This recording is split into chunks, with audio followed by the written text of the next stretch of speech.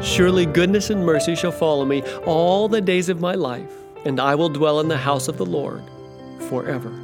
David, Psalm 23:6. Hi, it's Nathan, and this is day 15 of 30 Days of Gratitude.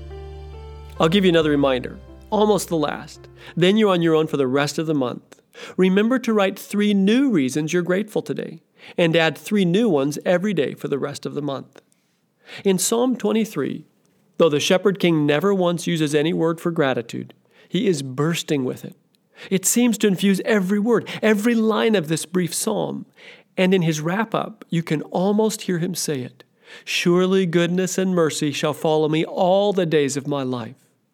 David is unmistakably certain of 2 things in this psalm. First, his journey will necessarily carry him through troubled valleys and into lush meadows, beside quiet streams, and into the face of the enemy. Second, the Good Shepherd will never fail to care passionately for him, no matter which circumstance he finds himself in, when he opens his eyes on any given day. And in the long game, he saw his journey of hills and valleys here, only temporary.